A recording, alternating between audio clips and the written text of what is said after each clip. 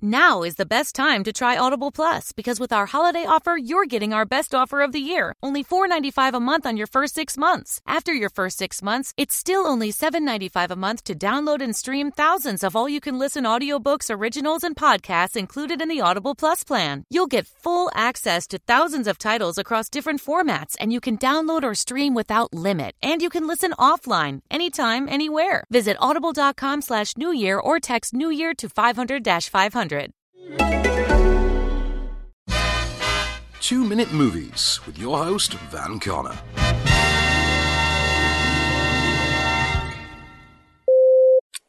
More than just a movie in its own right, Borat's subsequent movie film to some also serves as the explanation for a series of bizarre comedic stunts over the course of this year, all now revealed to have been performed by Sacha Baron Cohen for the purposes of this comedy sequel. Whether or not the return of Kazakhstani reporter Borat Sagdiyev for another American adventure is worth that much effort, however, is a resounding meh. Be it for reasons of repetition, popularity, or even just a shift in cultural attitudes, some gags don't age terribly well, and Borat, particularly when brand awareness forces the iconic costume to be taken out of the equation, is definitely one of them. Tasked with gifting his own daughter to Vice President Michael Pence as an international peace offering, Cohen's inevitable follow-up to the smash 2006 hit, as in really inevitable, I mean Fox greenlit the sequel 13 entire years ago now, has been filmed and set entirely through the course of the COVID-19 pandemic. It also sports a noticeable increase in elements of Borat v feminism, predictably enough, by way of his daughter, played by unknown Irina Novak.